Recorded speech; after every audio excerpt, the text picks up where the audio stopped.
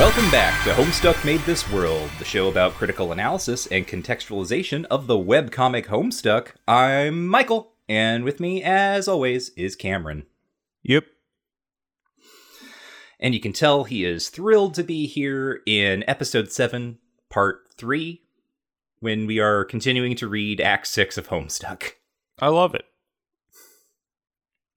Honk. What do you love about it? Honk. Honk, honk. Honk, honk, honk. What do I love it? I love reading the thoughts and feelings of characters who I don't know anything about. in a comic which assumes that from jump I am immediately invested in them. Mm-hmm. I love that. That's the first thing I love. The second thing I love is the from 0 to 60 acceleration of a comic that the most erotic expression that had ever been uttered before was sloppy makeouts. Mm-hmm. And the 0 to 60 acceleration into long-form boner jokes. Mm-hmm. We've entered into a new era of like teen horniness and humor. Yes. We're into the McLovin era of Homestuck production. And I don't know if the edifice can hold this up. Well, yeah, I agree in that it was very interesting to me that we just did our bonus episode on Promstuck, and one of the discussions we had there was about how that comic as a piece of fan work was a lot more, frankly, sexual than the main comic. Right. And then we jumped back into the main comic, and we see, not quite at the same level, but we see, like, similar strategies suddenly revving up in the main comic in terms of how, frankly, it's dealing with, teen horniness, which, of course, is not a crime, as we all know. Right. But just the fact that, like, we had that bonus episode, now we go back to the comic, and the comic is like, all right, we're going to talk about this a little bit more than we have been in the past. Yeah, I thought that was very, very striking. Yeah, there's something interesting going on with it. I mean, we'll talk about it more as we get in there, but yeah, I mean, it's a different like comedic and aesthetic regime. Like Homestuck is folding more stuff into it, and I actually don't know if it can. I don't know. I found this reading and the reading for the next time to be like the most frictional. I do kind of understand. I mean, even at this early time, the amount of people who have intersected with us in the show and blah blah blah, who have said some form or function of, stopped reading in Act 6. I know that I've been on the record as saying I would have stopped reading many times before this, but this like, I don't know, 500 section that we read for the recording for these episodes. I'm really feeling it in there. Mm-hmm. Well, you aren't alone. We're approaching some bad times, I guess. Some desolate times. In terms of like people's reactions to the comic. But those are things that I guess I can talk about when I do all of the historical contextualization later, after I do the summary. Wow. Jake talks to Roxy about his vision of a hot blue alien babe, and Roxy, juggling all the other Jake crushes she knows about, tells him to cool it. This leaves Jake feeling reflective when Jane messages him next, and he finally asks her directly if she likes him. Jane shocks herself by saying no. Jake, however, is relieved, as this means he can now vent to Jane about his complicated feelings regarding Dirk. While Jake's never given serious thought to being in a relationship with another guy, with Jane's extremely reluctant, awkward support, he decides to give it a shot. Meanwhile, the Brobot hands over the uranium Jake needs to power his Robo-Bunny and explodes. Jane is understandably upset with herself for getting flustered and torpedoing the Jake situation. Luckily, Dirk's autoresponder continues to oversee preparations for entering the game. On Prospit, Jack Noir tracks down Jane's sleeping dream self and prepares to kill her before getting ambushed and bludgeoned by the White Queen. Roxy explores the lab beneath her house and uses a piece of Spurbian technology to transport Friglish the cat's corpse back in time to the Beta Kids universe, kickstarting the sequence of events that culminates in the creation of Jasper Sprite. Roxy is then surrounded by dozens of Purpo exiles, who have taken up residence in the lab somehow. She flees through one of her portal windows, but the G-Cat unplugs her exit and teleports it to Dirk's house, trapping Roxy in the furthest ring, where she is attacked by a new, dead, and tough-looking Pisces troll. Dirk wonders why a window portal just appeared in his house before he is messaged by Uranian Umbra's brother, Undying Umbrage.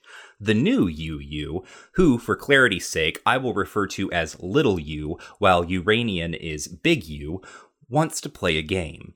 He taunts Dirk with threats of elaborate puzzle-like plans to murder all the kids, though Dirk assumed Little U was just going to demand he draw more weird pornography, which is a thing he apparently does. Little U complains about how Dirk and his friends never seem to accomplish anything, and how much time they spend aimlessly talking. Big U loves to talk and theorize about the game and all the kids' adventures, which Little U despises.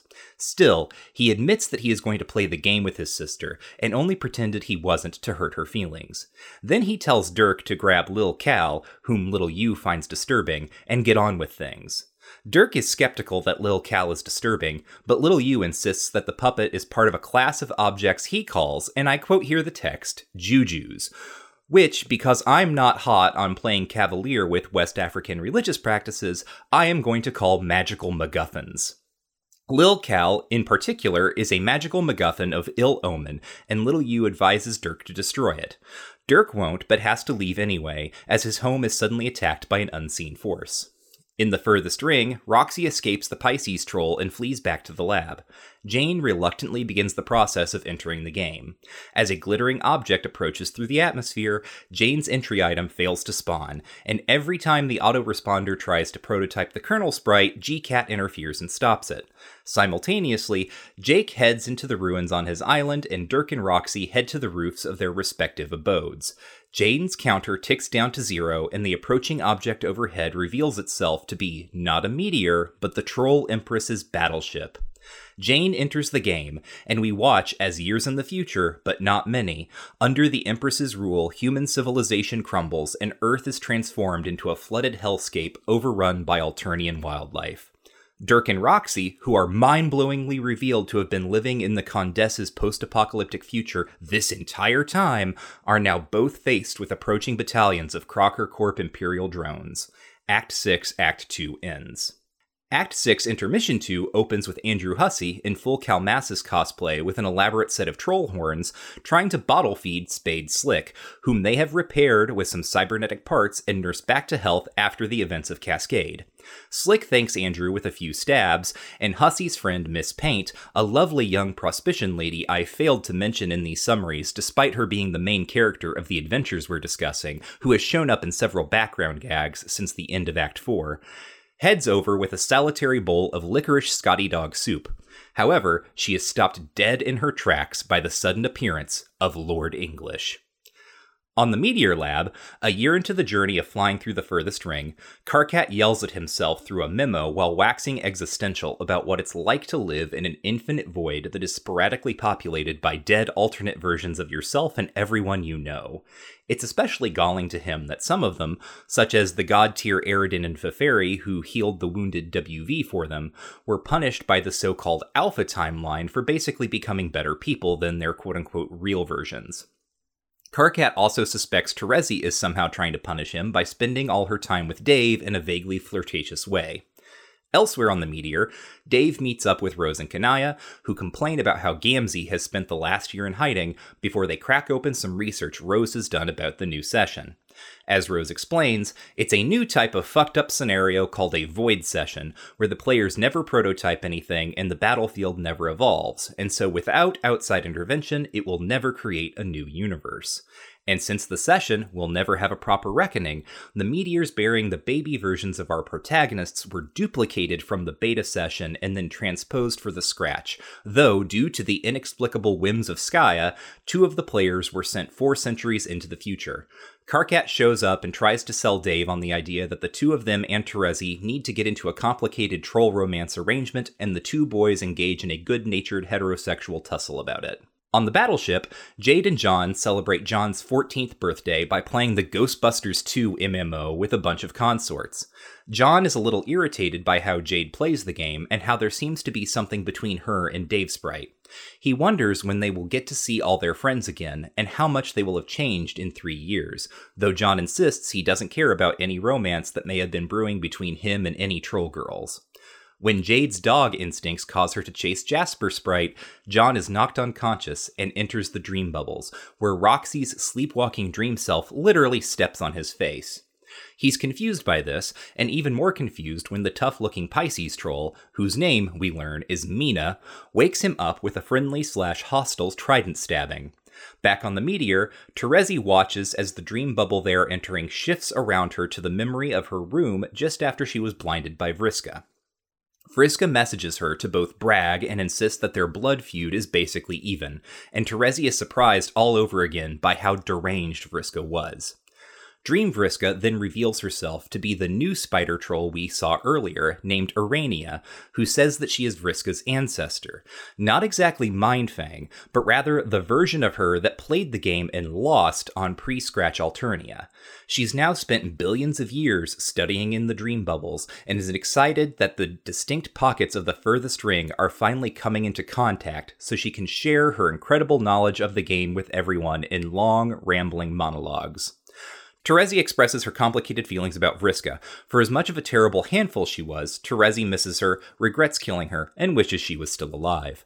Urania tells her that the burden of those who play the game is that when reality has chosen you to propagate itself, reality only allows certain moves. Urania was her party's healer, and advises Terezi that true healing takes time, though she could restore Terezi's eyesight if Terezi wished. Terezi declines, and Urania leads her to meet up with her friend, Mina. Meanwhile, in the furthest ring, the superpowered Jack Noir is still pursued by the superpowered PM. They've been at it for a while. Done with that plot thread. Great work, everybody. Back at Andrew Hussey's mansion, Lord English KOs Miss Paint. Certain English has come to finish off Spade Slick, tosses Slick off a balcony into the ocean for safekeeping, then faces Lord English directly. Hussey notes the nearby herd of majestic stallions racing along a picturesque cliffside, pointing out for English the obvious and delicious irony that English's very demise would be in the proximity of some horses. What? You didn't follow that? Just think it over. Keep thinking it over. Think it over for a long time, to the very end of this partisode even, and perhaps beyond. Anyway, Hussey tries to shoot English with Doc Scratch's gun, but it's unloaded, so Hussey attempts to summon a profound belief in magic to help them out of the scrape. Belief in magic turns out to be inadequate to overcoming magic's notorious bullshit attribute, however, and Lord English uses his flashing multicolored assault rifle to effortlessly murder Andrew Hussey. The author dies, and the comic shifts to a dreamy, dark desert wasteland. The Dream Bubbles, where Vriska wanders among herds of majestic stallions.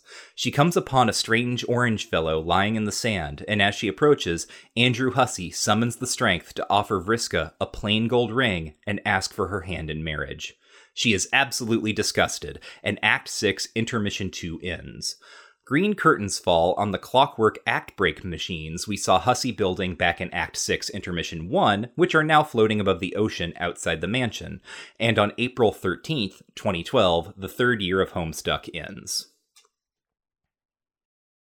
Wow. How about all that stuff? What sort of stuff? Oh my goodness. It's just a lot of things happening. Yeah. You know what's notable about all that stuff? What is? Not a lot of plot occurred. No, not really. Not a lot of things that moved characters forward in some sort of evental space. Mm-hmm. Basically, one thing happened. What is the one thing that happened? By Andrew Hussey got killed. Oh, okay. Yeah, I guess that's true. Yep. But you don't count learning that Dirk and Roxy are in the future as a thing happening? I guess that's a thing happening. That was definitely played as a surprise that while I was reading, I was not particularly surprised. Were you? Was this like mind-blowing for people? It was such a predictable, like, not the specific event was obviously predictable, right? But like the My ability to be shocked by additional information is almost zero at this point with Homestuck. Because it's such a random assortment of just shit happening, right? Mm-hmm. That like it should, like the shock effect is worn off quite literally. Right. Especially with the, I think post the introduction, I don't know if I thought about this, at the time, but post Dream Bubble stuff, right? In which basically any formula, of character, like take a character, take a context, put them together, it poops out some new kind of guy, right? The Dream Bubbles afford such a huge capability to quote unquote shock or like introduce novelty that that introducing novelty is no longer special. And it wasn't really special for a long time, but that really did, I think, expand what is like just plausible within the fictional universe, right? When you add a mechanism that's just inventing shocking shit, the other shocking stuff perhaps is not as compelling. Yeah. And so I really like the animation that like revealed it. Like I thought it was cool to watch, but I did not find the evental thing to be particularly shocking, especially since it's just like another run at the trolls. Right. Well, it's trolls plus exiles, right? Right. That's sort of the logic that you can find here, right? Especially when we get like the later context where Rose explains, like, for some reason Skaya sent 2 of the kids into the future. And it basically timeline wise works out that they are in the exact same point in Earth's history where the exiles were back in Acts 1 through 5. Mm-hmm. So there is this like strange way in which I don't know, like everything has changed so that everything can stay the same. Yeah. And this is also kind of important historical context. This is one of the big plot twists that was called months ago. It was put together like pretty soundly. The theory, like all the evidence was marshaled on Tumblr by a poster named, that went by the handle Dog's Body. And so this was like a thing that about maybe 3 or 4 months ago at this point, maybe historically, this was going around Tumblr. People are like, hey, what do you think of this theory that Roxy and Dirk are in the future? And so when it is finally revealed that that is the case, historically in the thread, the reaction is like, whoa, I can't believe that plot twist was called. I can't wait to see what happens next. Mm-hmm. So I think, one of the ways that Homestuck maybe does suffer as an archive is that there is or was this sense of just wondering what was going to happen next, right? Novelty in kind of its purest form, as opposed to novelty within, the static object of a narrative. Mm-hmm.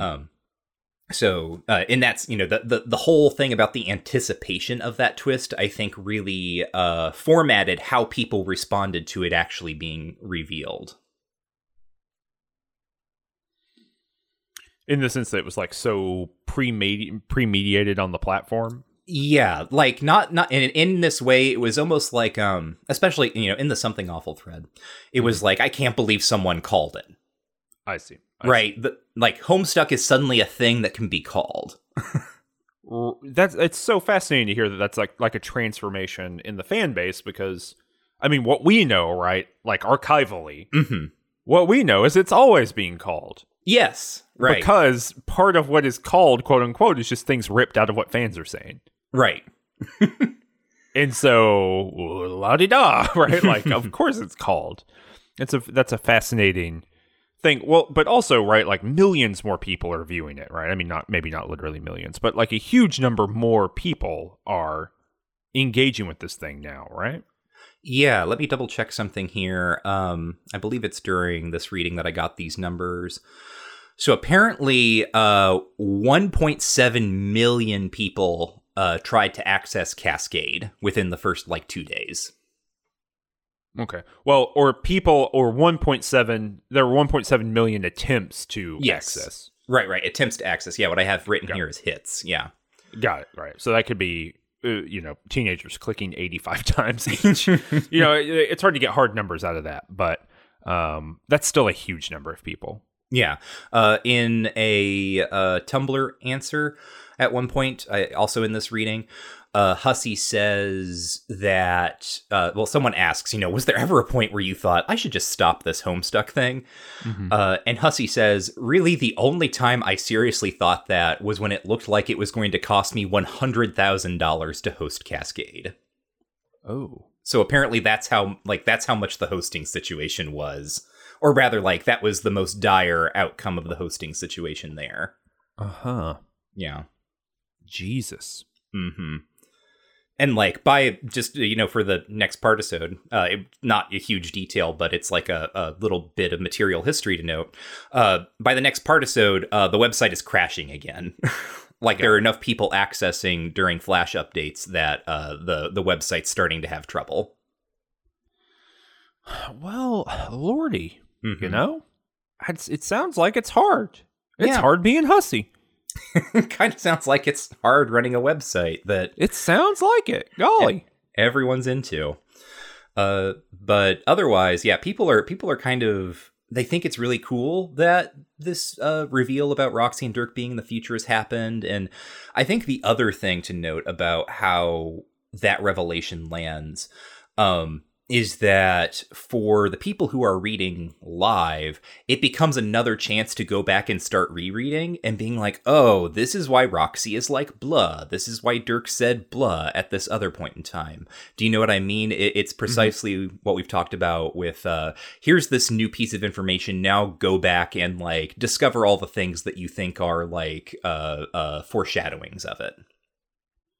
Yeah, of course. I mean, and that's the mechanism. Mm-hmm. That is the thing. I mean, I guess what is fascinating, I goofing a little bit before nothing happened. Obviously, stuff occurs, but I guess what is so interesting about the comic at this point is that there are no new worlds, right? The meta effect, right? The constantly expanding outward into a kind of meta discursive or meta constructive space means that quite literally there's nowhere to go. Mm-hmm. There's just the capability to reuse tricks, or gimmicks or whatever, right?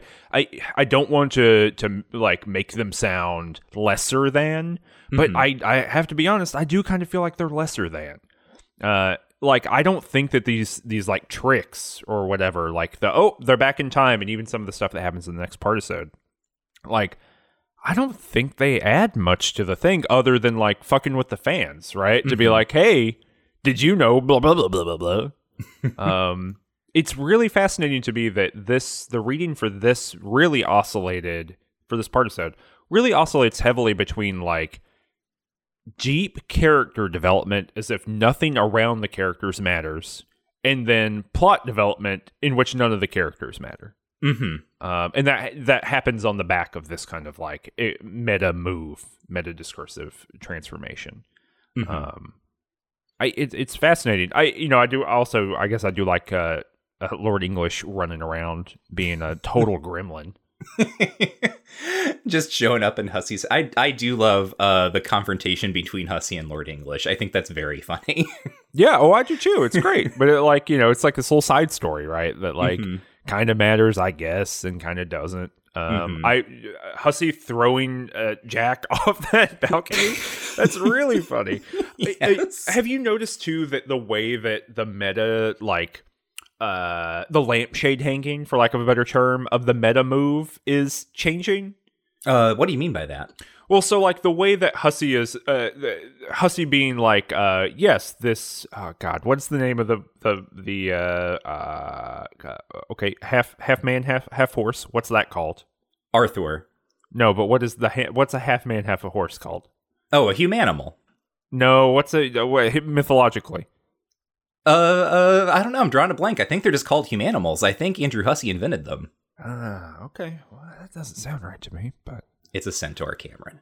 Oh yeah, there we go. Okay, so Arthur, but he's this, humanimal that could be Arthur, mm-hmm. or maybe is not. Blah blah blah blah, and he just keeps talking, right? It's All right, man. It's getting a little too cute. And I didn't know, if you told me 6 months ago that I would be sitting here saying, I think something now got too cute, right? That I would think there were the new places to get too cute.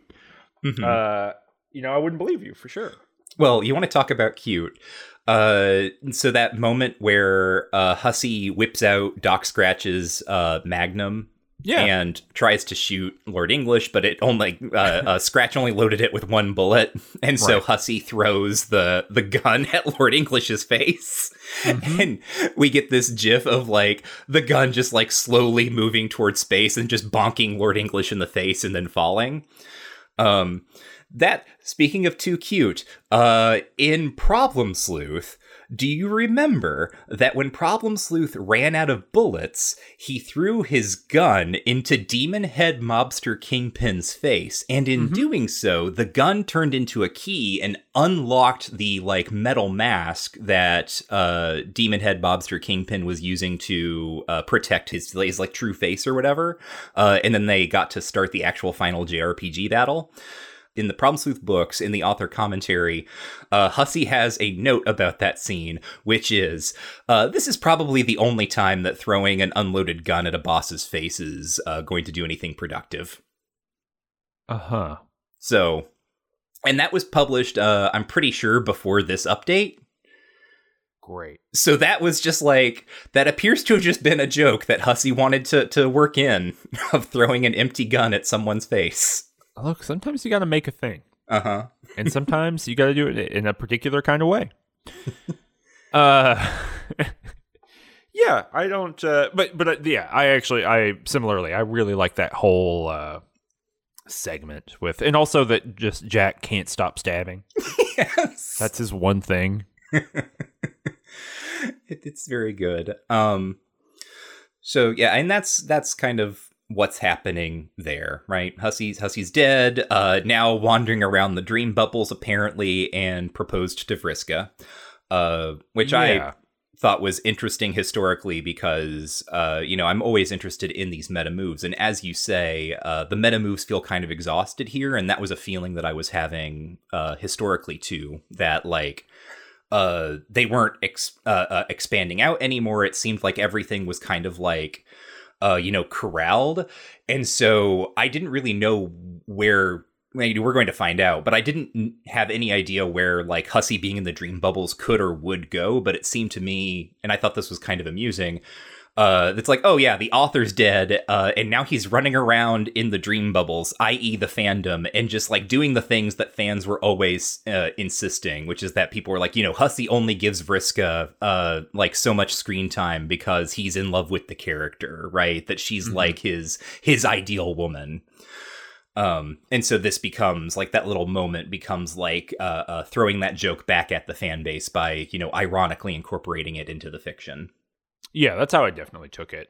Like, oh, you think I'm in love with Vriska? Why don't I just marry Vriska then? Don't you think if I were in love with Vriska, I would marry Vriska? Canonically in the comic book. But yeah, it's a little much, Andrew Hussey. Real anticlimax to actually having your author get killed, but no, that's Homestuck. The other thing, then, I think it's interesting that you put it that the comic now wants you to be simultaneously all in on these character relationships, even though it feels like disconnected from the plot, and also be entirely into the plot, even though it's disconnected from the character relationships, right? There's that kind of weird divide that you're sensing. Is that, you think, because, well, the question, I guess, I have is, like, is that kind of like a formal problem, or not even necessarily a problem, but like a consequence where so much character stuff happens in these long text dialogues versus like characters moving around and getting context about the world that they live in, or like what? I don't know. That's a good question. I mean, plot-wise, everything's in like a weird stable state right now. And so maybe that's like part of it, right? So like the pre-game characters, for what we read here, they couldn't really go into the game yet. And even though there's like this like politicking, assassination, blah, blah, blah, all that going on, right? It's not really the same thing as like being a superhero flying around and doing stuff, right? So like they're in a place where they can really only talk. Right. And I think it is notable that like the most interesting plot sections that happen to me are when we cut to the Midnight Crew and they're doing all their goofery, right? Like that seems important. And then on the other side, then you just have all these kids flying around on this boat on Fanfic Island, right? Like, and those are fun too. Like, those are interesting little sections, but like nothing happens. Right. You know, it's just like, oh, it's Fanfic Island and they're all meeting each other and chatting it up. And, you know, the mayor and Dave are best friends. Yeah, I'm so glad we get to call him the mayor now. Thank God. It's been so hard having to go back to calling him WV literally from the beginning of this show to now. Been a big problem for you? It's really hard. Like, just calling him the mayor is so natural and good. Well, I'm the mayor. Listeners to the other show will know that I'm the mayor. But yeah, so I don't know. I don't know if does that fit into what you just said. You know, just because my vibe here is it's a emanation or like an unhealthy consequence of like the state of the characters, just because the characters can't move much. They can't really do all that much right now. I think maybe you're right. Because, and this is something that we couldn't have known as serial readers, but can know, right, is kind of like knowledge we can exercise as archival readers, which is that the plot is kind of being held in place, right? We like everything up until this point has been about establishing sort of this new world, and putting into place all of these pieces that are going to be moving around in kind of like the back fourth of the comic or something like that.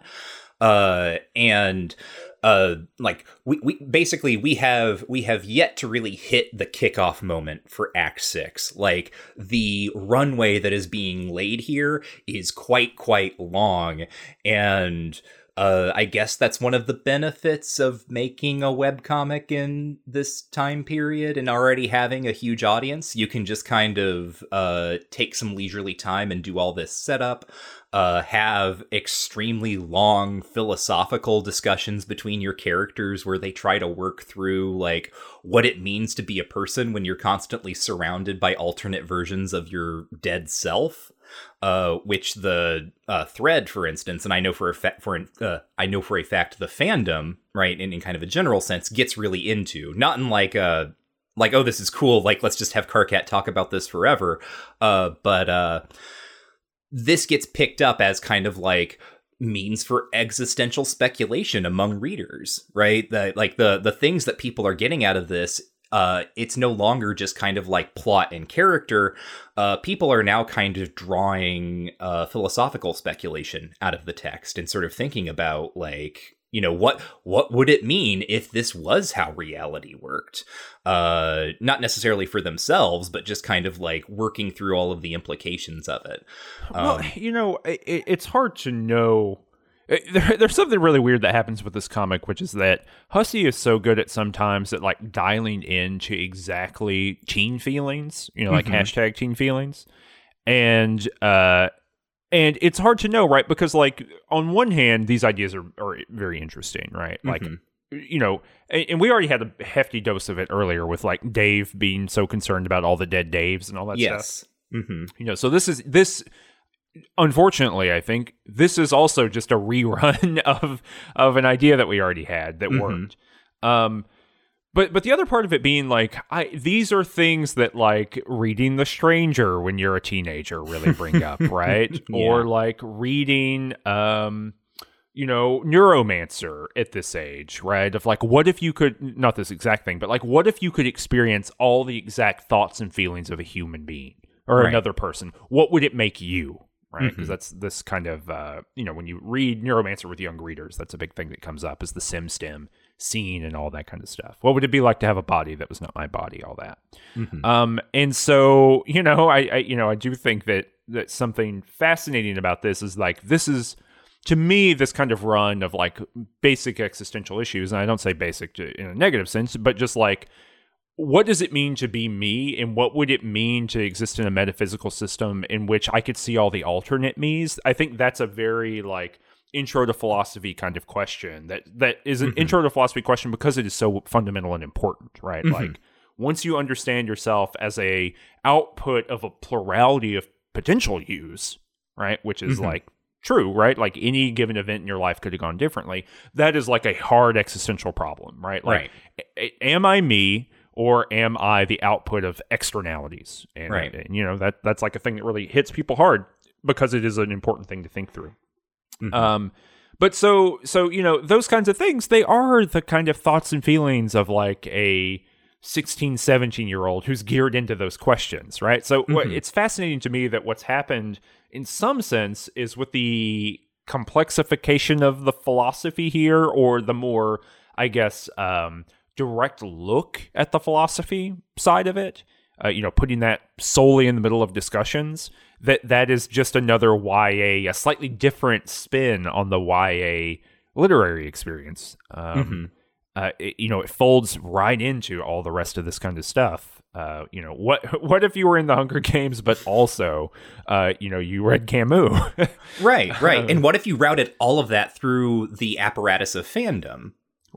Right, because that's sort of what's happening here, is that, like, the ways that the fandom treats the characters become this kind of, like, weird, like, shadow show for having the characters then reflect on these issues as, like, philosophical, you know, problems, right?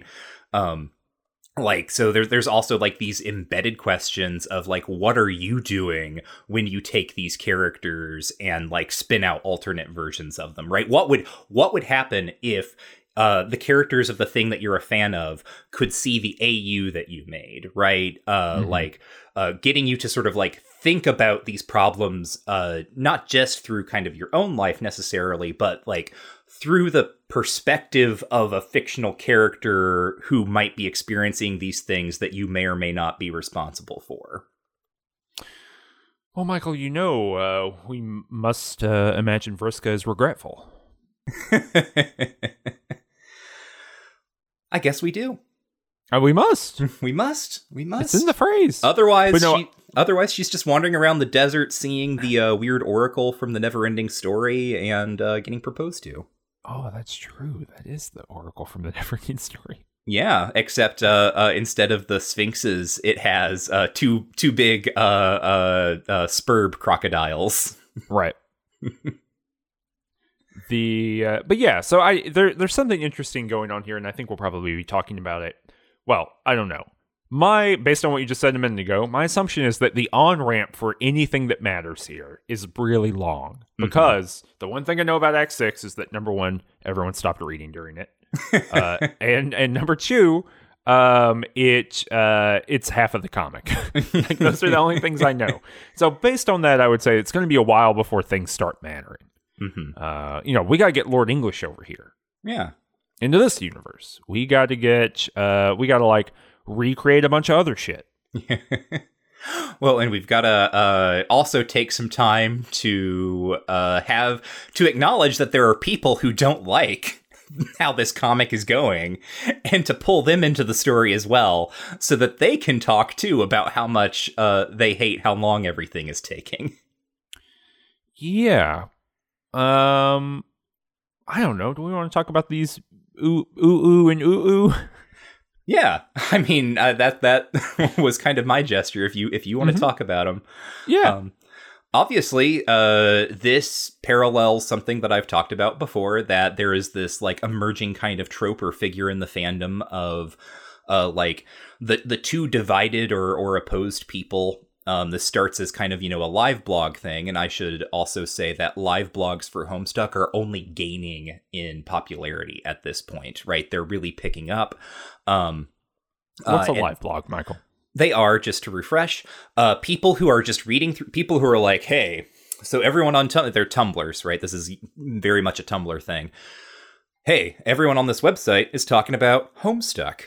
I don't know what Homestuck is, so I'm going to try to read Homestuck, and I'm going to blog about my experience reading Homestuck here on this Tumblr. And because everyone is really into Homestuck, and everyone who's into Homestuck is really obnoxious, I'm going to kind of complain about the whole thing. That's sometimes. Sometimes it's a person who's just like, well, I'm really interested in this Homestuck thing, so I guess I'm going to read it. There's like a more reserved or sort of like softer approach. That usually has they have someone who's like their friend who's already into Homestuck, who they like report to and they like post chat logs as they're reacting to things. Mm-hmm. So that's one version. And then there's the other version, which is the hate blog, which is the person who just is reading through Homestuck to nitpick it, to talk about how much it sucks, to try to constantly call plot twists, and then when those plot twists don't shake out, say that it's bad writing. There's one in particular who shows up, who gets talked about a lot in the Something Awful thread, who is extremely misogynistic. Like, every time a female character shows up, he complains, he calls them, misogynist slurs, wishes that they would die. Like, this guy really, really hates Rose. He hates having to read how much she talks.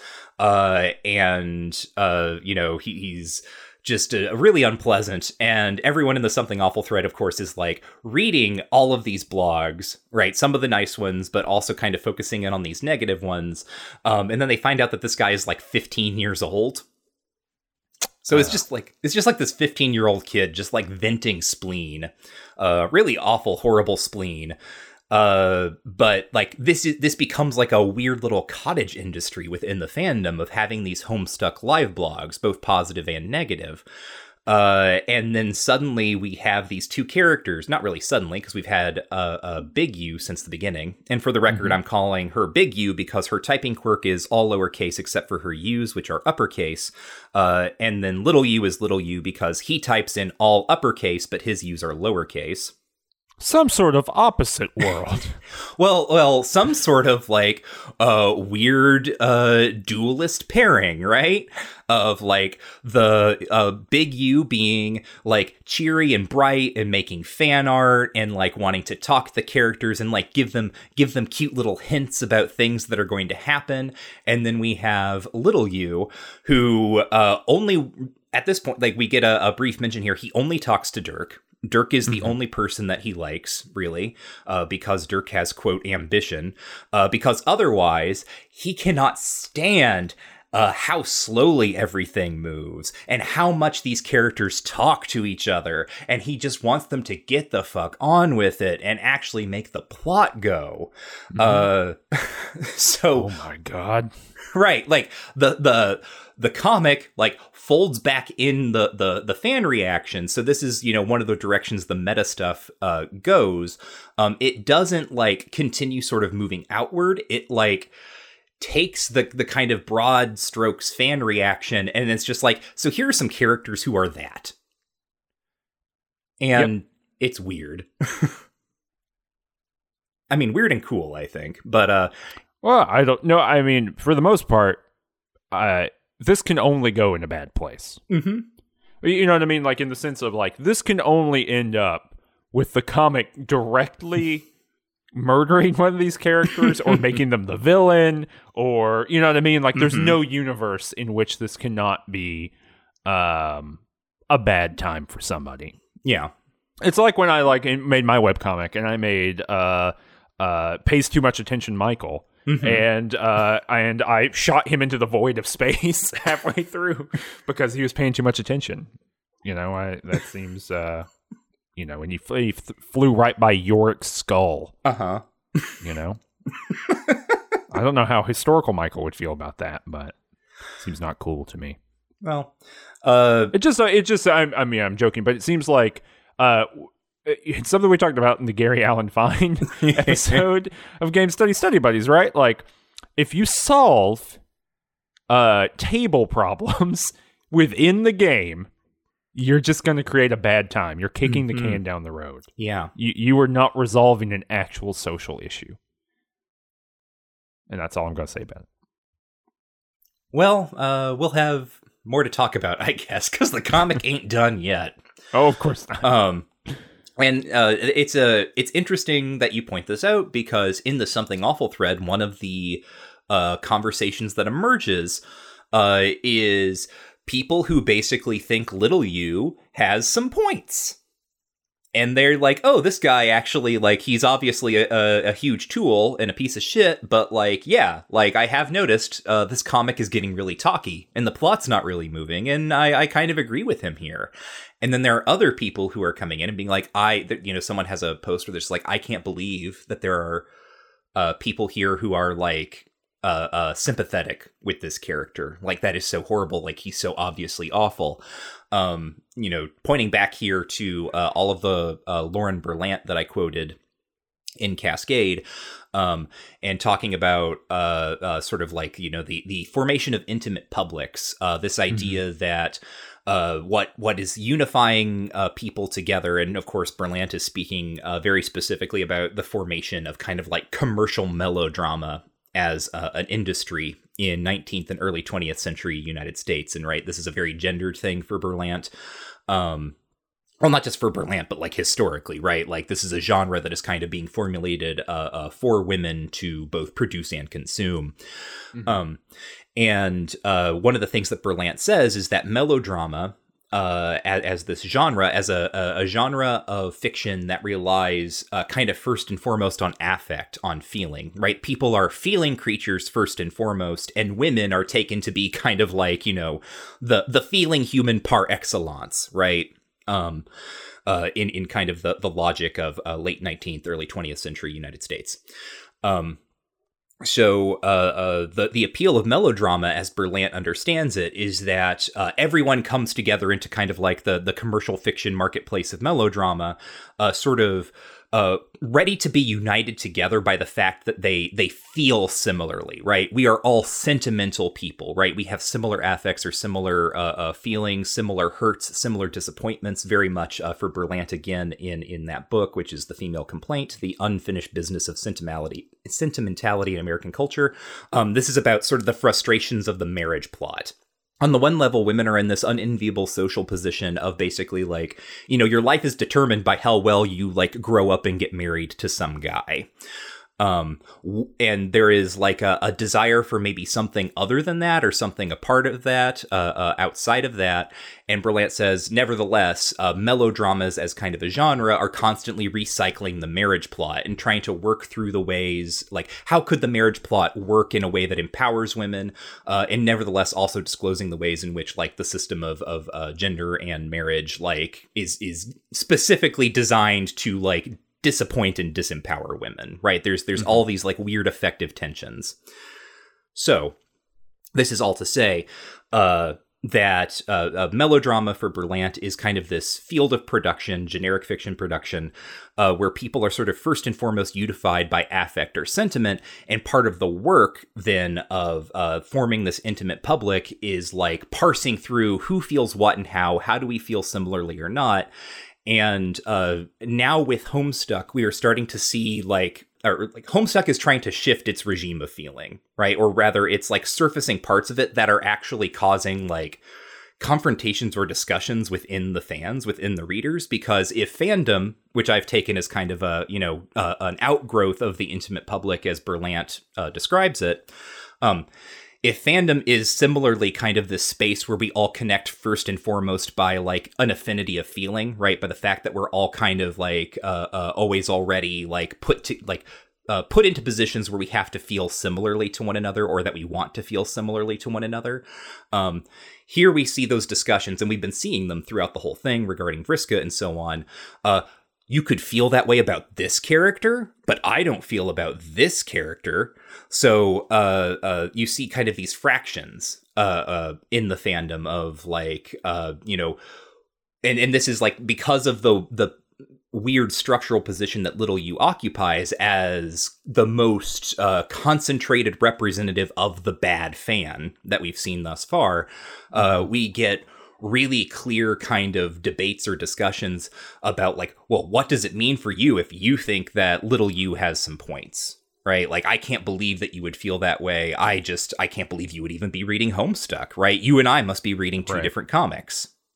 Well, it's an interesting way, too, just hearing you kind of do all this, right? That the additional layer to this, right, is that melodrama as a system, right? We've talked about this before. It's almost a distinct genre. The sentimental novel is a distinct genre. And then as cinema comes around and melodrama gets folded into that, melodramas are a particular thing in cinema for a certain amount of time. But at this point, right, like many genres, it is hybridized. And so like melodrama is everywhere in the same way that science fiction is everywhere, right? I've talked about this before, but Farah Mendlesohn says that science fiction is not a genre, it's a mode. Right, it's a way that, and melodrama I think is a mode. It's a thing that all works at this point move in and out of because it's just such a primary way that we understand media relations. The additional lever behind that, right, is that like the sentimental novel in melodrama at the time that Berlant is writing about and that you're talking about, right? It's a genre at that point, meaning that like lots of people with lots of different purposes are engaging with it. Right. And so the general effect of the market of reading, right, for the reading public is that you're engaging with lots of different people kind of working with a similar tool set, which is the genre of the melodrama. What's fascinating and different to me about Homestuck, or not different in the sense of like, oh, it's beyond the pale, but like the complication that's added here is that you have a creator who is weaponizing these things. In order to aim fans at one another. It is specifically being used, this kind of connectivity, by saying types of fans are represented as this character. You are then having people aim their water cannon of fandom mechanism, right? The thing that makes us say this character is better than this character, or this character deserves to have more time than this other character, or it's unfair that this is being happening to my favorite character. You're encouraging people to aim that at one another, like directly. That and that to me seems to be like, that's a step beyond anything that has been in this comic so far, right? I can't think of a time where the comic was like, and Vriska fans are evil. Right. Right, but now, like, because fans could have done that, right? If you think that Vriska, in doing all these awful things, is free of blame, then I think that's being a bad fan, right? Like, I imagine that's happening constantly, right? And like the debates around Vriska, even at this point, you can see those kinds of things showing up, right? That's a little bit different than making a little container for that kind of interaction to go into, and then saying that container sucks. That seems to be like just a whole different maneuver. Yeah, it is. I mean, this is another point, Act 6, where I maybe would have stopped reading Homestuck. As I said, the meta moves do feel like the things that sort of kept me interested seem like they're kind of losing steam or whatever. And yet, it is precisely what you just said, like what were kind of the obvious consequences of this move. Of like, the thing that is distinctive about Vriska is that she is just first and foremost like a character in the fiction, right? She does not come into being sort of representing a type of reader. As I said back during sort of like the big Vriska discussions during our Act 5 partisodes, if anything, Vriska makes the reader more like her in that if you like Vriska, then Vriska teaches you how to defend Vriska and troll people, which is just to constantly like make excuses for her or find ways to like argue around like the obvious bad shit that she did to be like, but here's how it worked out well. Right, that's what. Yeah, or the melodrama angle, right? Of like deep inside of her, she feels a feeling and has undergone a development that is deeply important. Right, and if you are ignoring that to criticize her like fictional character behavior, then you are incomplete, right? It allows for like archival mastery, right, or database mastery to trump reaction. Which is like a really, if you're a writer who's deeply engaged in fandom, that's a smart maneuver to do, to be like, well, any defender can always say, of Vriska in particular, and please do not tell me your thoughts or feelings on Vriska. I think they're probably really interesting, but I think Vriska is perfectly cool and interesting fictional character. Like, this is not me coming after anyone. Please don't take it that way. But there's something fascinating in the writing of Vriska where Hussey gave everyone the tools to make any argument they could want to make about Vriska. Right. And not like implicitly in the way that might happen if we were talking about, I don't know, Jack Torrance from The Shining, right? Like within that, there's enough ambiguity in The Shining that you can kind of say whatever you want to say about Jack, right? Right. But that's not what happens with Vriska, right? There's a significant difference here. In Vriska, you are given the words to say, Yes. right? Like you are not given the phenomena to then interpret. You are given the exact words that you need to say in order to defend whatever. So really what you get to read when you hear Vriska defending her own actions within the context of the comic is you get to a mimetic set of things to repeat in order to defend those actions to your friends or fans. Right. Like, it's a different thing. Right.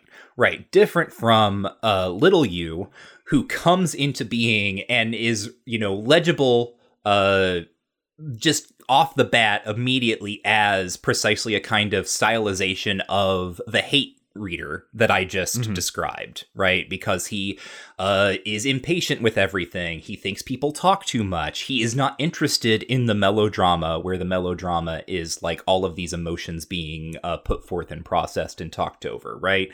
He is... and he's going to get more like this. We haven't seen the worst of it yet, but he's misogynist, right? He doesn't care for the female characters very in particular, and only wants to talk to Dirk, who, interestingly, we mentioned, was kind of another author character, right? A variation on, like, the Hussey self-insert, and, of course, he introduces himself, Little You does, with, hello, Dirk, I want to play a game. And Dirk is like, oh, I just thought you were going to ask me to draw more weird pornography. All of this being a callback way, way back to whatever partisode where this was discussed. But the thing on Hussey's forum that happened, I believe, during the run of Problem Sleuth, where someone posing as Jigsaw from the Saw movies shows up and demands that people draw him like Muppet Babies pornography. Right, which of course also got brought into Homestuck itself. One of the comics that Hussey produced for that is the one that Bro leaves for Dave way back in, I think, Act 2 or Act 3. I would like to not play a game, please. Hello, listener. I would like to record an ad break. And I'm going to do it. All right. Here we go. Ad break. Thank you so much for listening to Homestuck Made This World, which is the show that you're listening to right now, in case you somehow missed that. Homestuck Made This World is part of the Range Touch Network, where we do all sorts of different shows about like popular culture, gaming, media properties, weird stuff that we highly encourage you to check out if this is the only thing of ours that you listen to. We are totally self-supported through our Patreon, patreon.com/rangetouch, and these are the ads that we do for ourselves. That's kind of it. The other shows that we do that you might want to check out are Just King Things, where we read through the books of Stephen King in publication order and do a whole lot of sort of historical and cultural contextualization, much like this show. But we also have Too Much Future, where Cameron and I play through the Fallout games, talk through them and kind of critique them. And then Cameron and Danny do Mages and Murder Dads, which is a similar kind of show, but working through the games in the Baldur's Gate lineage. So not just Baldur's Gate itself or themselves, since there are multiple games, but branching outward most recently into Disco Elysium and Icewind Dale. Cameron and I also do the show Game Study Study Buddies, where we read through books of academic game studies and try to make them, sort of accessible to a general audience, to people who maybe don't have the time or kind of like background that would be necessary to dig into who Leotard is or something like that. Try to be helpful, informative, and fun on patreon.com/rangetouch. patreon.com/rangetouch, where we produce all sorts of bonus content. There are just King Things bonus episodes. There are notes from Game Study Buddies, but there are also bonus episodes of Homestuck Made This World. Most recently, the last one we did was on the fan adventure Promstuck. I think we both had a really interesting conversation about that. And now I get to reveal to you here in this ad break that at the end of this month, our next bonus-ode will be Cameron and I discussing the classic 2004 horror film Saw. So if you want to hear our thoughts on these after we've seen Saw, so to speak, then head on over to patreon.com/rangetouch and kick us a couple dollars a month, whatever tier floats your boat, and help us continue to make cool stuff. And continue to listen, continue to tell your friends about us. And if you feel so moved, please go to your podcast rating platform of choice, give us 5 stars, and tell everyone that they should be listening to us. If you do this on Apple Podcasts, leave a 5-star review that is also funny, then there's a chance that Cameron on air will read your review, which I will turn over to him now. This is from the real Laszlo Krasnohorkai. 5 stars. Thought it was going to be a fan cast of Otessa Moshfegh's Homesick for Another World. Now I've been cursed by a wizard and cannot stop listening. Still pretty good, though. 5 stars. Very great. So do that. You don't have to get trapped by a wizard or cursed or whatever, but maybe it helps. Maybe that'll help you with reading some review, getting your review read. As long as it's funny. Trapped by a wizard in a funny way. If it's in a sad way, probably not going to read your review. And otherwise, unless you have any other words of wisdom for us, Cameron. Honk. Then back to the episode. So yeah, like this is, as you say, like it's very clearly Hussie kind of like outlining a type of person who they don't think is pleasant, and they don't maybe like, well, that's, I guess, the question, right? Like, I mean, clearly, like, this person is unpleasant, but it's like, what is kind of the aim of drawing so clear a bead on these two character types, right?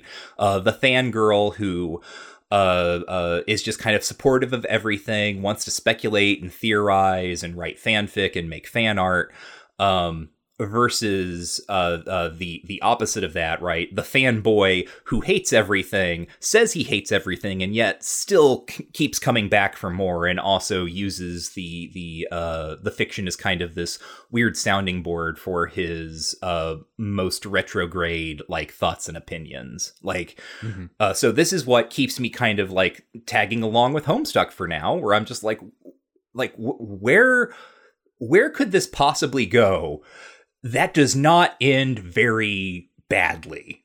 Yeah.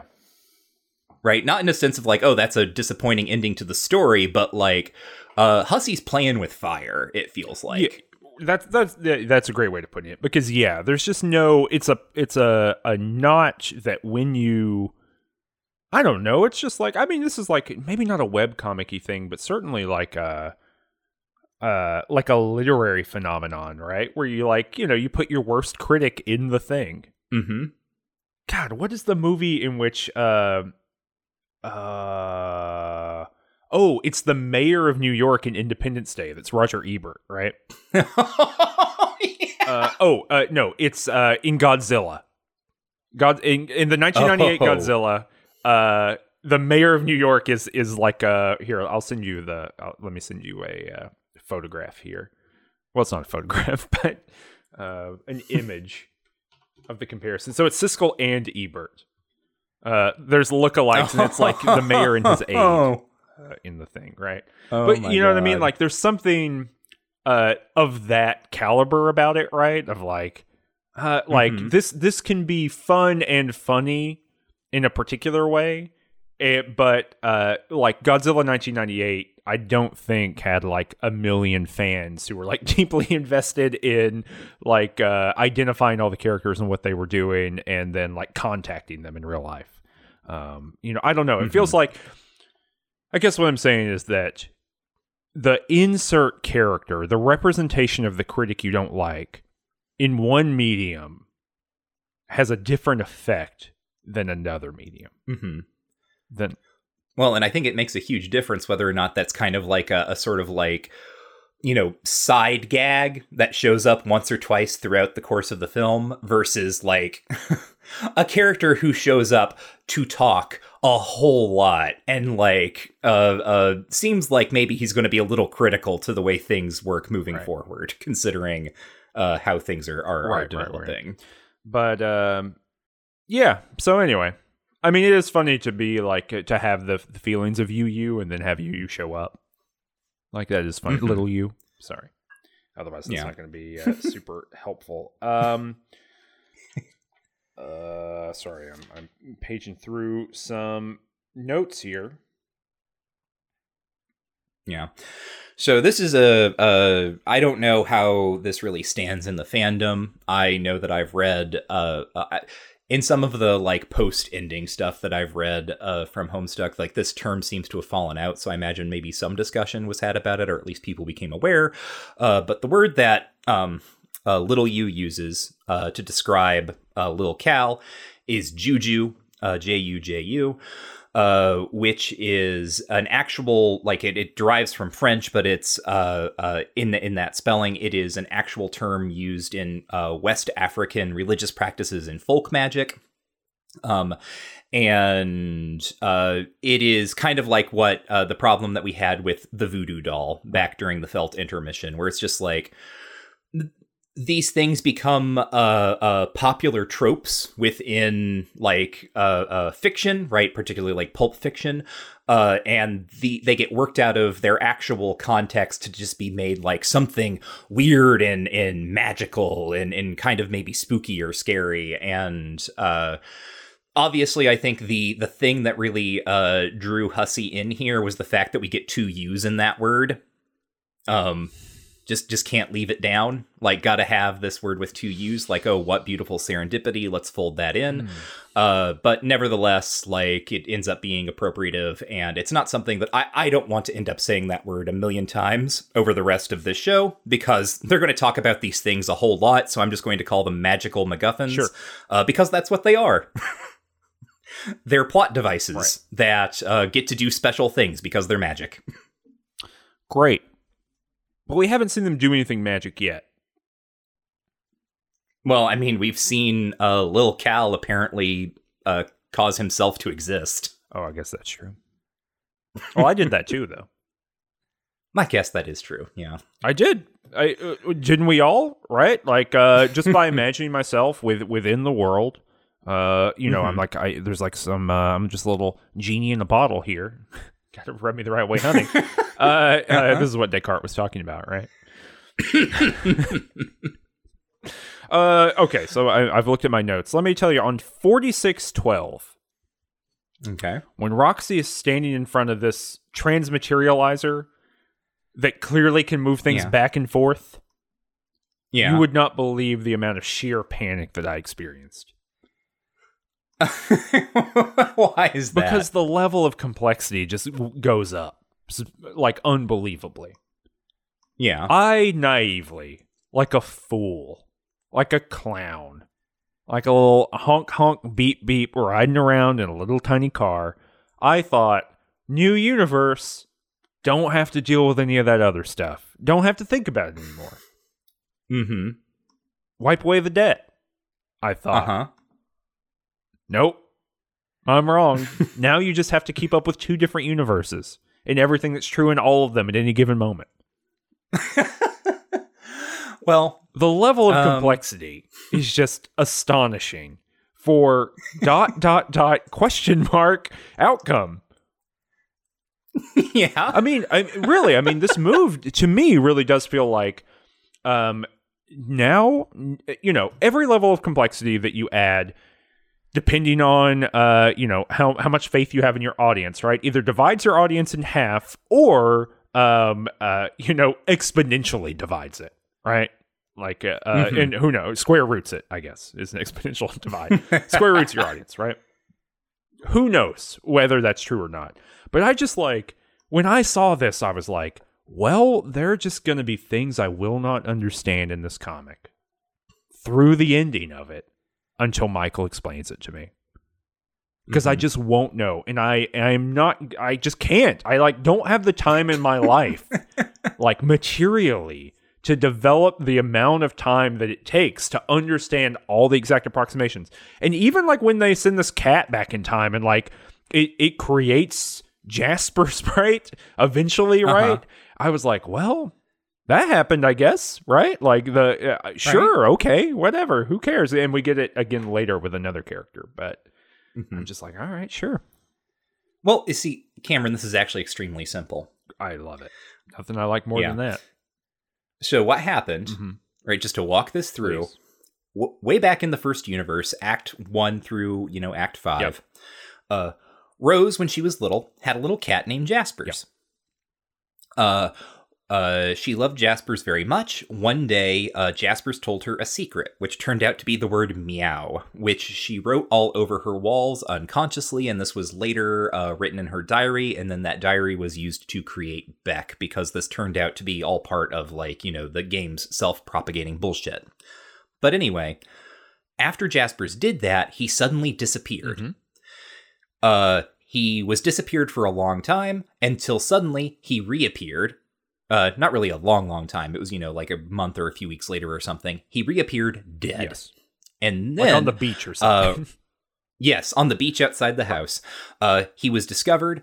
Little Rose was really sad. And Mom had a funeral for him. A really elaborate funeral where she put him in a little sarcophagus inside the mausoleum behind the house. And then there was a secret tunnel beneath the mausoleum into the Skynet lab. Okay. Then when Rose entered the game, she took Jasper's corpse, threw it into her kernel sprite, and made Jasper Sprite. During that time where Jaspers had disappeared, he disappeared because Roxy, over in this other universe, had been fucking around with this equipment in the lab beneath her house, accidentally teleported Jaspers out, then Jaspers lived with her for years, right?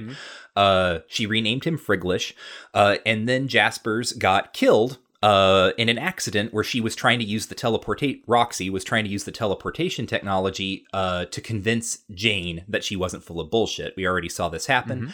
The Godcat showed up, caused the teleportation accident to kill Jaspers, and so now Roxy just sends the corpse back and completes what we've already seen happen. Right. Well, thank you. Now I don't know math. I had to make room. I will say this. It's fun to look at Jasper Sprite. Jasper Sprite is a very good design. Like a tentacle clown, or no, tentacle princess cat. When you really see it, like this is on 4618, when you really start seeing all these characters together, it's good. In what way? It's just like everyone's goofy as hell looking. Yeah.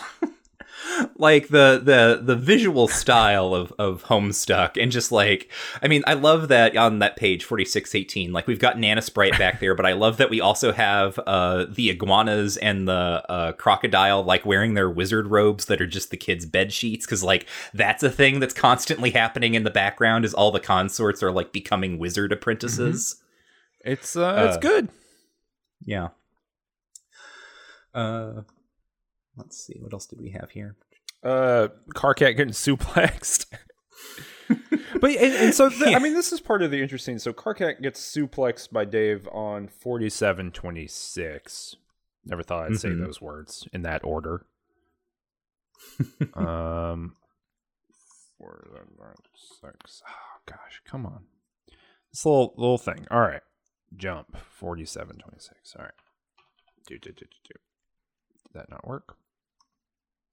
There we go. I mean, so this is like what's so interesting to me, and like part of what I'm talking about in terms of like plotty plot stuff, is that like all of this entire interaction with Carcat and Dave, like it's funny, but it goes on for 5 times as long as any given joke goes on in it. You know what I mean? Like the conceptual joke is really funny, where it's like Carcat is here to try to get you to do troll romance with him. Right. And like, and he has an illustrated guide for you, which is just a romance novel. And like, that's funny. And also, I love the visual gag of the romance novel on the cover. This is 4712, because they talk extensively about like what's happening, like imagistically. But the funny part to me is the title of it, which is infinitely long, because troll titles, are, they are full descriptions of everything that occurs. Right. And so it's super small text of the title of the book. That to me is the funniest part of it. But like the scene just goes on infinitely, forever. Yeah, right. And then the same joke, like the struggling over the pin joke, just keeps going and going. And there's so much text associated with it, of these two characters just talking to one another. And like, I think that probably, like, if you're a fan of the comic and you're like really like it and you like these characters, like, this is great, right? But it is interesting to have read Promstuck recently and then be talking about this, because like, this is just what Promstuck is all about, right? And presumably this is what a lot of the fan fiction is about. It's just like, what if these characters ran into each other and started talking a lot? Yes, exactly. Right. That is the other thing that is so in the quote unquote main plot, right? The actual acts, we have all of these characters who are just constantly talking to each other about like sort of their interpersonal feelings and their melodrama, right? We have, like the big development there that we haven't touched on at all is that like Jane gets this opportunity to be frank with Jake and then just like totally kaputs it, right? Can't bring herself to articulate her feelings. Instead, for whatever reason, she kind of like backs off and then ends up very, very angry at herself the entire time, telling Jake that he should go for it with Dirk, right? And so we have that sort of happening. Like that is like, in terms of what is going on in Jane's plot, right? That is the meat of it. And then here in the intermissions, we have all of the old characters kind of hanging out, and it becomes, fanfic zone, where because there's no plot to like push them anywhere, even less so, right, than in the case of Jane, where, she can do whatever like needs to happen for her feelings to be expressed before the plot actually moves her forward into the game. In the space between sessions where the other characters are hanging out, it is genuinely just like hangout times. Like, oh man, just imagine all of the incredible arguments that Karkat and Dave are having and all the things they're getting up to. And I think that is also very interesting because, like you say, it does read like fanfic, right? It has kind of the same like precept, not the same presuppositions, but the same like priorities, right? Where the priority is like, what is a funny thing that Dave and Karkat would argue over, and how would they talk about that? The other thing that is happening, I guess, kind of like in these sections, but sort of like in terms of fan reactions, is that during this little intermission 2, we get what I recall being just like one of the weirdest derails, and is in fact one of the weirdest derails of the thread, where the whole setup for this is that before Karkat comes in, Rose is explaining to Dave all of the research that she's done on the new session. And in order to, like, as they're doing this, like, they make coffee. There's a coffee machine in the Meteor, and they use the machine to make coffee, and they're, like, drinking coffee while they're talking. And this is, like, it's a coffee break. It's a reference to Earthbound. You can have coffee with Mr. Saturn in that game. How adult, too. Right. But Rose makes this kind of like one-off comment where she's like, like bring the coffee over before it develops that unctuous film on top. Immediately after that, on page 4702, we get a shot of her like pointing out something in the book, Rose. And then you can see on top of the coffee a kind of like, it's a cup of coffee, but there's a kind of reflection or something on top that's like a colored reflection that looks to be like a colored reflection of Rose's outfit. But people in the thread see this and they're like, oh my god, that comment that she made about unctuous film, that was foreshadowing. That's troll blood in the coffee. Gamzee, who we've already established has disappeared, right? Kanaya's really angry because she really wants to kill Gamzee. Gamzee has like disappeared into the vent shafts of the meteor, and no one knows what he's up to or what he's doing. And they're like, oh my god, Gamzee stole all the troll corpses, and now he's putting troll blood into the coffee, and everyone is unknowingly drinking troll blood in their coffee. My god. And this is what the thread talks about for like a page and a half, and this takes off into the fandom to the degree that again, Hussey's girlfriend at the time has to come out and be like, that's not what's happening, like it's just a reflection. It is interesting that that a few times it seems like there's been corrections by an additional authorial character figure who is not the author here. Yes. Like, that is a thing that I am noticing in going back over kind of, the archive here, is that at a certain point, Hussey does stop answering questions about the plot as directly. Like, the Q&As are still happening, but very often, like, certain comments to, like, stifle, like, weird spurs of fan discourse are being delegated to other people. Which, maybe I don't know any of this stuff, don't want to speculate too much, but given what Hussey has said contemporarily about the feeling of like accidentally creating a cult and then trying to become like sort of the one of the strategies that they talked about in that interview with Polygon was about sort of like retreating from the fan base, right? That there was a sense of being like too close to the fan base. And so like, it's one of those questions where if you're looking at this historically, you're like, is this where that's starting to happen? Where that strategy is starting to be developed of like drawing away, and then also sort of like some relevant follow-up questions. What does that mean for the people around you who get this stuff delegated to them? Yeah. No, let's just say other than that, it's just an observation to make. Yeah. The this whole section here too is just like lore dump city. It is interesting, again, thinking about delegation, right? That the characters now have to do like the Hussey insert summary to explain like everything that's happening here and like why what's going on is going on. I really wish that we could just like get rid of. I know that we can't because it's plot critical, but god damn, every time we cut back to like other universe Jack Noir fighting, being like the plague of nations or whatever, right? It's just like, god damn it. This is still going on. Like, yes, we have the bigger bad. Just get rid of the lesser bigger bad. Have Lord English punch this dog bean in the head and explode it. And then, what I mean? Just look, and I know there's nothing has ever happened in this comic to make it less complicated. So I know that can't happen. But golly, like just having to knowing that this is going to come back at some point just really gets me. Although I do love, I sent this to you on 4703. Yes. We got the big hat. We got the big boy, big hat with his bomb blowing stuff up.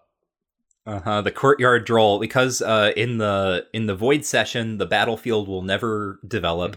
So they send out the courtyard droll in a little shuttle to the little tiny chessboard that exists literally at the center of Skaya, and he blows the whole thing up. And we learn that the droll has a wonderful giant hat, even when there are no prototypings. Yep. He's just great. He's the great guy. A+.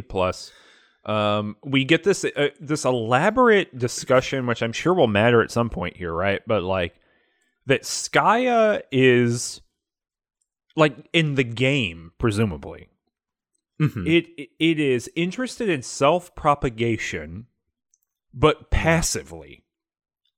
So it can like change when things happen and maybe where things happen. But ultimately, there's like a bunch of stuff in the game that it just is uninterested in doing. So like it can change like where people land and when they land and things like that. Out of the Meteor Comets, it's this huge explanation we get. But ultimately, it's not going to like warp. Basically, there's no universe in which like these 4 kids don't exist.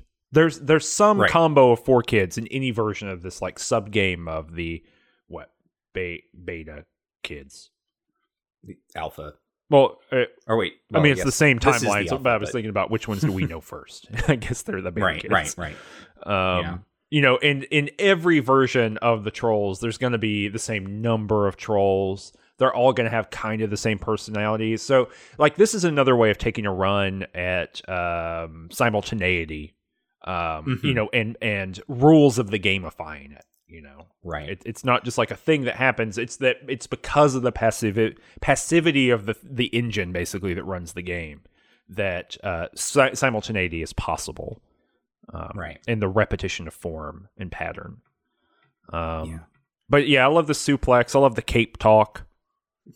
It's funny. Speaking of repetitions, so just to unpack that if you're not reading along. So Karkat and Dave get into their little heterosexual tussle. And in the process, Karkat gets wrapped up in Dave's god tier cape and then suplexed. Don't touch my cape. Speaking of repetitions, though, what do you think about these new trolls finally getting to talk? I don't care about them. Just because, like, it's a thing that'll come up later if I don't mention it now. Mina and Arania are not named in the comic, so it's a progression of something that I noted at the beginning of Act 6, where, Homestuck starts out as the story of you, the reader, giving these commands. It progresses to the point where Hussey stops taking reader commands, but opens the floodgates just enough to get the trolls named, and then completely closes it off once we get into Act 6, and now, the story, quote-unquote, is entirely out of or like might seem to be entirely out of the reader's hands. So where are these names of Mina and Arania coming from? Because they don't get like introduction screens in the normal way. They just show up, start doing stuff, and when they talk, they have names, not chum handles or Trollian handles or whatever. Those names actually came out of the same threads where the original trolls were named. Oh, okay. So they were like sort of also ran names for those same trolls. Arania, for example, was Toby Fox's input for naming Vriska. Interesting. Right. And I don't know who put in Mina, but like same thing, right? When they tried to name Feferi, someone put in Feferi and that was the one, but a sort of runner-up was Mina. Yeah, I don't, I do think, I guess a couple things about these trolls, right? Like, they are, I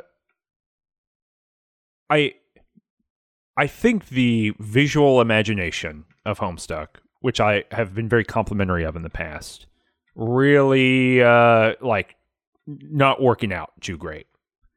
Like, everyone wears the same clothes. They just have slightly different heads now. They're all interacting with each other.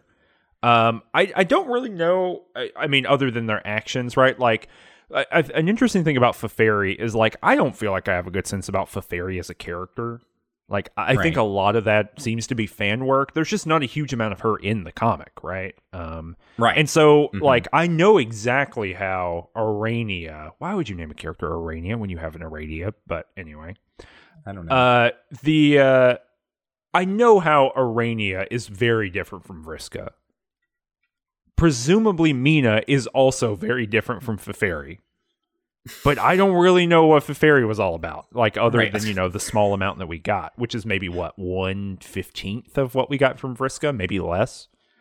So it's a weird thing for her to be essentially a load-bearing character at this point, based on, like, all the information we have about how the Condesce works and all that kind of stuff. Like, presumably Mina's got to be important. I mean, based on what we have, right? And also based on, like, repetition, right? Right. So presumably she's got to be important. So it's interesting for it to be a character who we really don't know that much about. I guess maybe that's a question. Is she a repetition, conceptually? Is she a repetition of the Empress or whatever? Or is she a repetition of Feferi? And at this point of this reading, we don't really know, I guess. Right. It's really unclear. Like, as you say, we have so much of Vriska that when Arania starts talking and doing stuff, hell, when she showed up, like, she actually was visually distinct from Vriska in a way that immediately got people to call her Kind Fang. Yeah, right. Right? But we have so much about those characters, whereas, like, Mina showing up, like, okay, she's going to be not Feferi, but Feferi was so minimal that could be literally anything on Earth. Yeah. Right? Yeah, it's weird. So it is. I think it's interesting, just as we're getting close to the end here, that John Sprite is prevented. Oh, yes, yeah. GCAT will not let Pop Pop's corpse be prototyped. I know, we could have had John Sprite.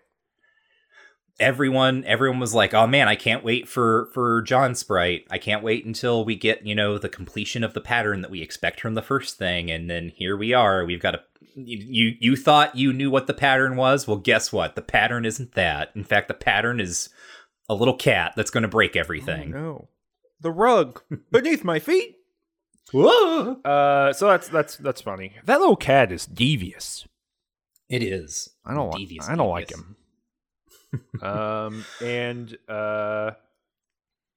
Here's another note I made. I don't know. You any other stuff that sticks out you want to talk about? Because I have like an unrelated thing that is still somehow weirdly related.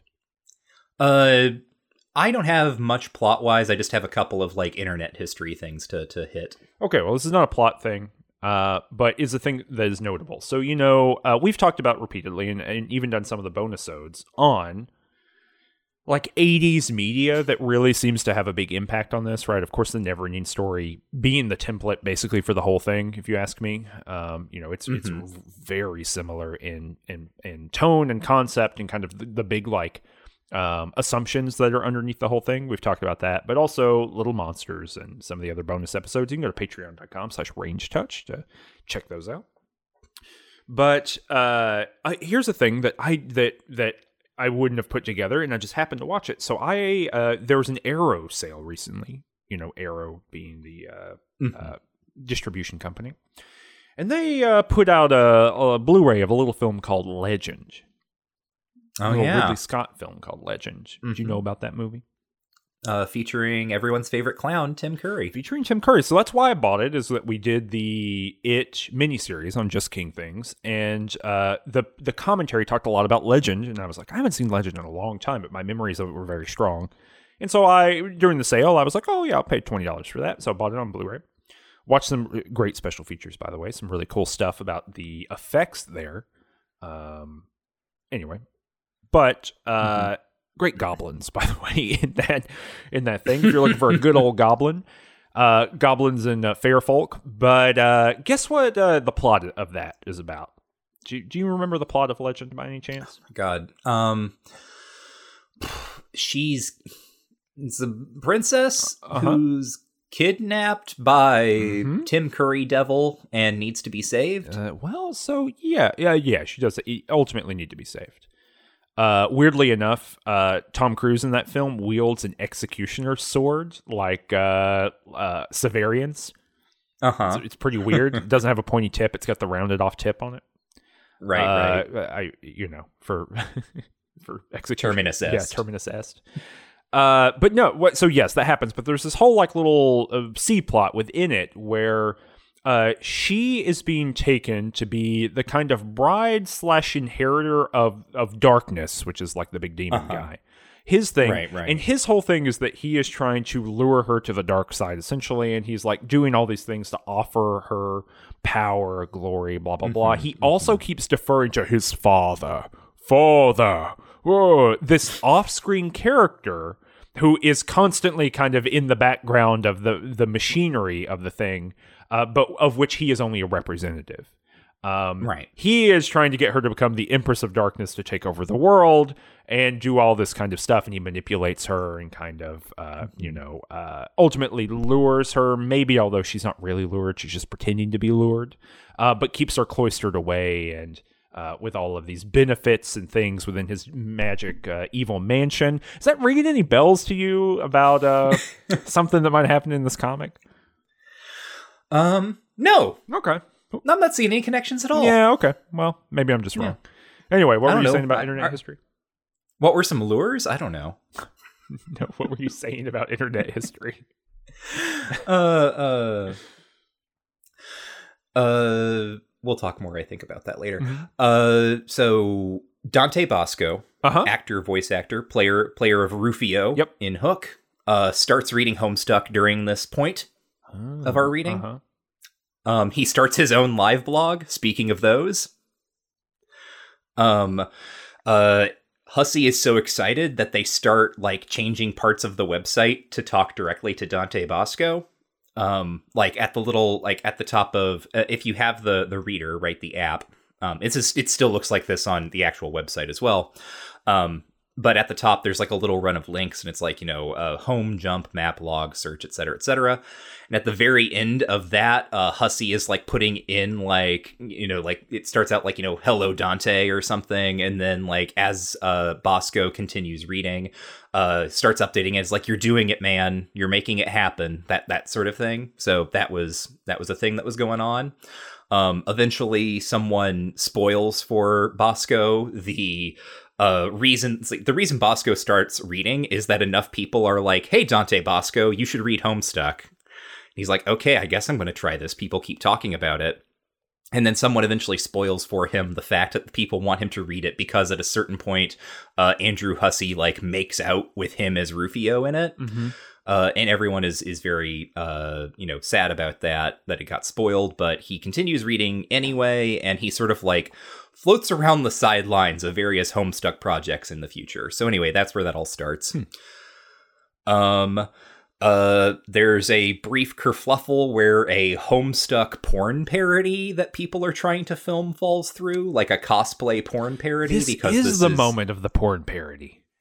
Yes, right. This ain't whatever XXX. Yeah. Yeah. Someone tries to do one of those for Homestuck. A group of fans try to put that together, and wouldn't you know it, doesn't work out. Stranger things have happened. That's fascinating. What a time. Because that was like, this was an era, because this is what? Like, this is 2012, so maybe this is a little bit before it, but, around this, like, 2012, 2013, 2014 is where, like, porn parodies are getting, like, mainstream media coverage, not like CNN, right? But, like, when, like, the Justice League porn parody comes out, like, the game sites or like the media sites like write funny reviews of them or whatever, right? Like it's a weird time where like the I don't know, like at some point there was a fandom impulse or like an impulse to be like, we must disavow the pornographic, and this by this point that's like disappeared, within like coverage of fandom-y stuff. Yeah. No, it was like this window of time where I think, porn studios kind of realized they could get like buy-in from just doing the most absurd parodies that they could, right? That there's something here I think about like the move onto the internet and everything, where kind of being over the top or doing something strange and silly and kind of pointless can get eyes on you, and that is its own kind of currency. Although this is not, the Homestuck porn parody that falls through is, as I said, I think it's a fan thing being done by cosplayers. Family Guy, the XXX parody, released in 2012. So this is exactly the time. Well, something else that happened in 2012. Kony 2012. Oh, no. I've told you about... Wait, did we talk about Kony 2012 the last time? No, I don't think we did. Oh. The first time I saw anything about Kony 2012, it was like a sticker on a wall in a park. Like that no one else was ever in. I like walked through it on my way home every day. And it was just like, why is this the place that like Kony 2012 got a foothold? But anyway, please explain, Michael, what Kony 2012 was. So the reason this comes up is because Hussey reblogs it on Tumblr as like, hey, this is an important thing that maybe you should take a look at. Kony 2012 was a short documentary that was posted to Tumblr and it was produced by a sort of like company organization called Invisible Children. That was the argument of the video is that there was a war criminal cult leader and general, like, a fugitive, right? Like a international fugitive named Joseph Kony in Uganda, who had assembled basically like a little private army and was going around and like, killing people, kidnapping their children, and training them to be child soldiers. And that this was a huge problem in Uganda. And we needed to do something about it. Who is we? Well, not the people in Uganda, certainly. We means the people here in the United States, particularly white people, because it turns out Invisible Children is like a right-wing evangelical, like Christian mission. And their entire sort of deal is like wanting to go to Uganda and kind of set up maybe their own little like compounds and let's say, establish their own set of operations, and they create this really slickly edited, really deceptive documentary that doesn't, talk about how Kony is not actually, like, Kony exists and is a huge problem, but is not the active and, like, harmful problem in Uganda at the moment, in the way that the documentary presents it. I think at that point he might have actually been forced out of Uganda and might have been in hiding or something. But anyway, the whole thing, like, it goes super viral, right? Because it is so slickly edited. It's so good thinking about affect and public sentiment, right? Well, and also, it's hugely important because the people who, at the time that I saw really caring a huge amount about it, and had already been caring about Invisible Children, like, as a thing, as an organization, were all,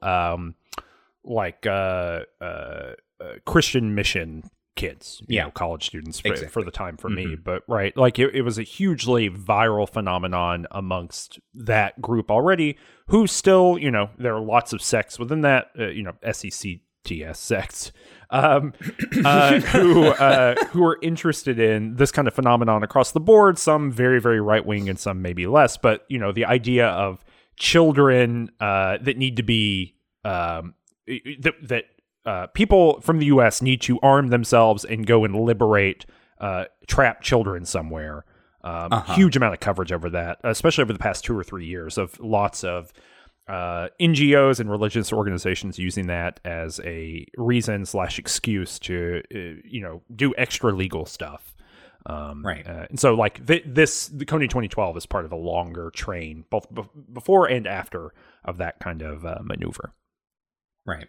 And I bring this up not because it's terribly important to Homestuck. I just do note that, Hussey reblogs the video and is like, hey, this seems important, and then later walks it back because this thing meets a whole bunch of criticism from people who are like, hey, this is just like, weird white savior paramilitary shit. But I pointed out just because what you just said, I think it speaks to something that is coming up through the internet at this point historically, and that we're dealing with today, which is all of these, calls to people to arm themselves and go liberate children from places, right? That took on a very specific valence as it rubber bands back into the United States, and we get shit like QAnon and so on and so forth, right? So we're seeing the internet broadly, right? Not just in terms of Homestuck making this world, but we're seeing new developments in how virality manufactures like certain types of sentiment, or like gets certain viewpoints passed around and popularized. Just something to think about. Right. And I guess, other than that, we're kind of done. We didn't talk too much about what's going on with Jane and all the other Alpha kids, but that's because we're going to have plenty of time to work through it yet. Just know for now that they are sad. Yep. Everyone is sad. They're playing Ghostbusters 2, the MMORPG. Actually, I wanted to ask you about that. What did you think about Ghostbusters 2, the MMORPG? It just feel like, I love my darling boy. Mm-hmm. I think he's great. This is just like a classic John joke. That, like, John legitimately and actually likes a thing that sucks. And he's making people engage with it with him, and they feel obligated to do so because he's such a darling boy. Yeah, but he's a little less of a darling boy this time. He's a little pissy about Jade wanting to be a dog girl in the game. He's a darling boy who's growing up a little bit. Yeah. And he doesn't like when his he's a lot like Karkat in that way, right? Where he's written in such a way where he has a very particular like ossified imagination of what is good, and interrupting that is bad for John. Mm-hmm. And so, yeah, I think her not taking Ghostbusters seriously, big air quotes here, is that hurts John. Yeah. I really love on page 4735, this like screenshot we get of quote unquote the game. That's just like a forest. Yes. And it's dozens of Ghostbusters running through the forest with like little plumb bobs over their heads to show that they're player characters. And then there's for whatever reason, like a picnic basket and a blanket like spread out. And there's like a beach ball being kicked around in the crowd, a couple of beach balls, and then there's like 2 or 3 Slimers flying around, and then there's just a bunch of Ecto-1s like literally flying through the sky. I love this like forecasted imagination of like precisely how stupid a Ghostbusters 2 MMO would eventually look as you eventually got the flying mount, which would just be a flying car. I love that visual gag. Yeah, I think this is all very funny, but it like doesn't, like you were saying, it doesn't really go anywhere.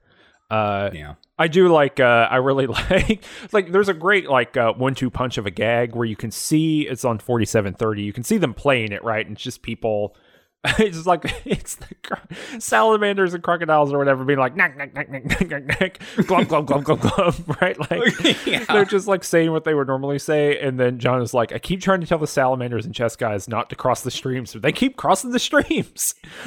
And then you go to the next panel and it's Dave Sprite in this like land cafe with all of these salamanders and chessmen and crocodiles, alligators, whatever, and turtles, and they're just all playing at the same time.